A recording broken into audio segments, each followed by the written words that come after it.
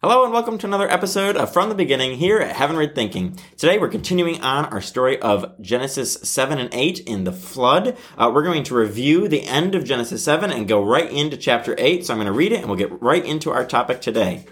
So starting in Genesis 7 verse 17. For 40 days the flood kept coming on the earth. And as the waters increased, they lifted the ark high above the earth. The waters rose and increased greatly on the earth, and the ark floated on the surface of the water. They rose greatly on the earth, and all the high mountains under the entire heavens were covered. The waters rose and covered the mountains to a depth of more than 15 cubits. Every living thing that moved on land perished, birds, livestock, wild animals, all the creatures that swarm over the earth, and all mankind. Everything on dry ground that had the breath of life in its nostrils died. Every living thing on the face of the earth was wiped out, people and animals and the creatures that move along the ground, and the birds were wiped from the earth. Only Noah was left, and those with him in the ark. The waters flooded the earth for 150 days. But God remembered Noah and all the wild animals and the livestock that were with him in the ark, and he sent a wind over the earth, and the waters receded. Now the springs of the deep and the floodgates of the heavens had been closed, and the rain had stopped falling from the sky. The water receded steadily from the earth. At the end of the 150 days, the water had gone down, and on the 17th day of the 7th month, the ark came to rest on the mountains of Ararat. The waters continued to recede until the 10th month, and on the first day of the 10th month, the tops of the mountains became visible. After 40 days, Noah opened a window he had made in the ark and sent out a raven, and it kept flying back and forth until the water had dried up from the earth. Then he sent out a dove to see if the water had receded from the surface of the ground, but the dove could find nowhere to perch because there was water over all the surface of the earth. So it returned to Noah in the ark. He reached out his hand and took the dove and brought it back to himself in the ark. He waited 7 more days and again sent out the dove from the ark.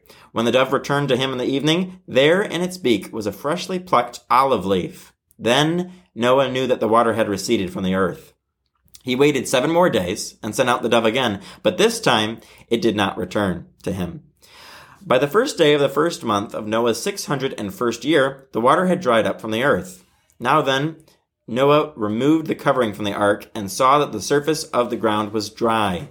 By the 27th day of the 2nd month, the earth was completely dry. Then God said to Noah, "Come out of the ark, you and your wife and your sons and their wives. Bring out of every kind of living creature that is with you, the birds, the animals, and all the creatures that move along the ground, so they can multiply on the earth, and be fruitful and increase in number on it." So Noah came out together with his sons and his wife and his sons' wives, all the animals and all the creatures that move along the ground, and all the birds, everything that moves on land came out of the ark, one kind after another. Then Noah built an altar to the Lord, and taking some of all the clean animals and the clean birds, he sacrificed burnt offerings on it. The Lord smelled the pleasing aroma and said in his heart, "Never again will I curse the ground because of humans, even though every inclination of the human heart is evil from childhood. And never again will I destroy all living creatures as I have done. As long as the earth endures, seed time and harvest, cold and heat, summer and winter, day and night will never cease." So here in Genesis 7 and 8, once again, we're recapping in chapter 7 of the flood coming and how it destroyed everything. God sent the flood to wipe away the wickedness, the evil that was filling the world. It had become so corrupt, as we've talked about before, that every inclination of the thought of mankind's heart was only evil continuously, is what Scripture says. And so God sent the flood to wipe all that away, to take out all the animals, all the humans, except for Noah and his family, and the animals that God sent 2 by 2 to go, male and female, on the ark and to be able to repopulate the earth. And here in chapter 8, at the very end, we get to see that beginning to unfold, where God sends out the animals to repopulate the earth.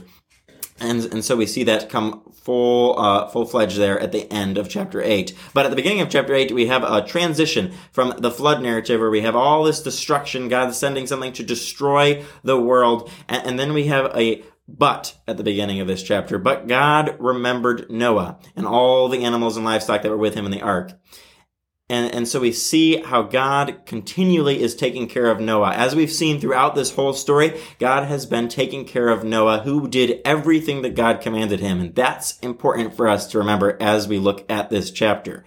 God is being faithful to Noah, and Noah is being faithful to God to do what God says. And so God takes care of Noah. God remembers him. God sends the wind to make the waters recede. And we see here a whole period of time where the waters slowly stop, and we get to see that the ark lands at the mountains of Ararat, and the waters continue to recede for many, many, many, many days. And we finally get this whole account of Noah sending out the dove from the ark and how it comes back to him, and then how it comes back again with an olive leaf, and then how finally it comes back to him no more, and it never returns to him. And so he knows that the flood is done and that the waters have receded enough where they can go out of the ark, and God sends them forth out of the ark and gives them a specific instruction to go from the ark. Noah didn't just walk out there randomly one day. He waited for the instructions of the Lord, and we see his faithfulness to the Lord again, how he continually does what God commands him to do, just as we should do in our own lives.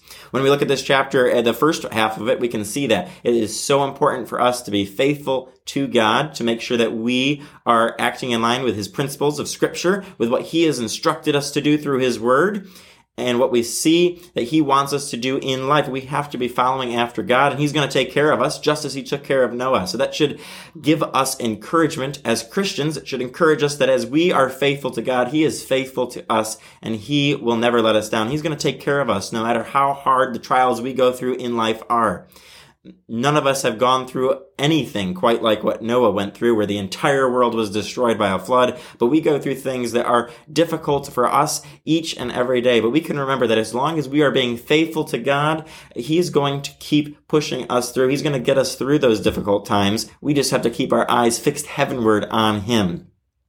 And then we see here that God is faithful to do what he promised, that he is going to repopulate the earth. He is going to send the animals forth, send the human beings, all mankind forth from the ark, and they're supposed to repopulate the earth. And we're going to see more of that in the coming chapters of Genesis, where he sends forth humanity to fill the earth and to fulfill their creation mandate of subduing the earth and ruling over the earth, even though we are now in a sinful state where we cannot perfectly do that. We still have a mission. We still have things that God had for us to do. And we see that here in this chapter. We are supposed to go forth, and so were the animals.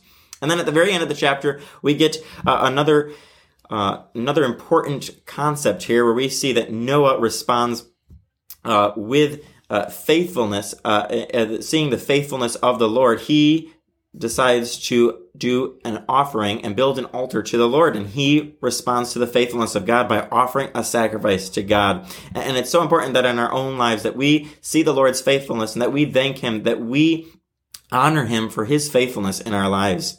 It's important that we do that because we are blessed so many times, again and again, by so many things we do not deserve. God continually pushes us through difficulties. He continually gets us to the other side. And at the other side, we are supposed to come out thanking and praising God. It's all about his glory, making sure that he gets the praise. And Noah did this, and he recognized this. And there we see at the end of this chapter that the Lord smelled the pleasing aroma and said in his heart, "Never again will I curse the ground because of humans, even though every inclination of the human heart is evil from childhood. And never again will I destroy all living creatures as I have done." And we see this promise of God at the very last verse, that as long as the earth endures, seed time and harvest, cold and heat, summer and winter, day and night will never cease. And so out of seeing Noah's faithfulness, God promised this amazing promise that he was not going to destroy the whole world as he did before, that he was not going to send another flood. And we're going to see how that pays off in the next chapter, and how we get the promise of the rainbow. But here at the end of this, we get a promise from God that things are going to continually have their seasons. We're going to have the seed time and harvest. We're going to have the cold. We're going to have the heat. We're going to have winter. We're going to have summer. Things are going to continually go in the seasons that God has set naturally in the world around us. And so there won't be this great catastrophe as a flood as long as the earth endures, he says. So it's important to see that God is being faithful and Noah is being faithful. We have this constant pattern of faithfulness here in these chapters of the flood story. And it's important for us to see that and then to apply it to our own lives, being faithful to God, knowing that he is going to be faithful to us, making sure that we point all the glory back to him when he pulls us through the trials, when he gets us through our own catastrophes of life, just as he got Noah through the flood. We need to then honor the Lord, give him thanksgiving, give him praise, make sure that we're always pointing back to him with our life, that we're honoring him in everything we do. So I'd encourage you to read Genesis 7 and 8, read this flood story again, and keep following along, because we're going to keep pushing through this flood story, and we're going to wrap it up and see what other things we can find in Genesis chapter 9. So read it, study it on your own, and then join us next time for another episode of From the Beginning here at Heavenward Thinking.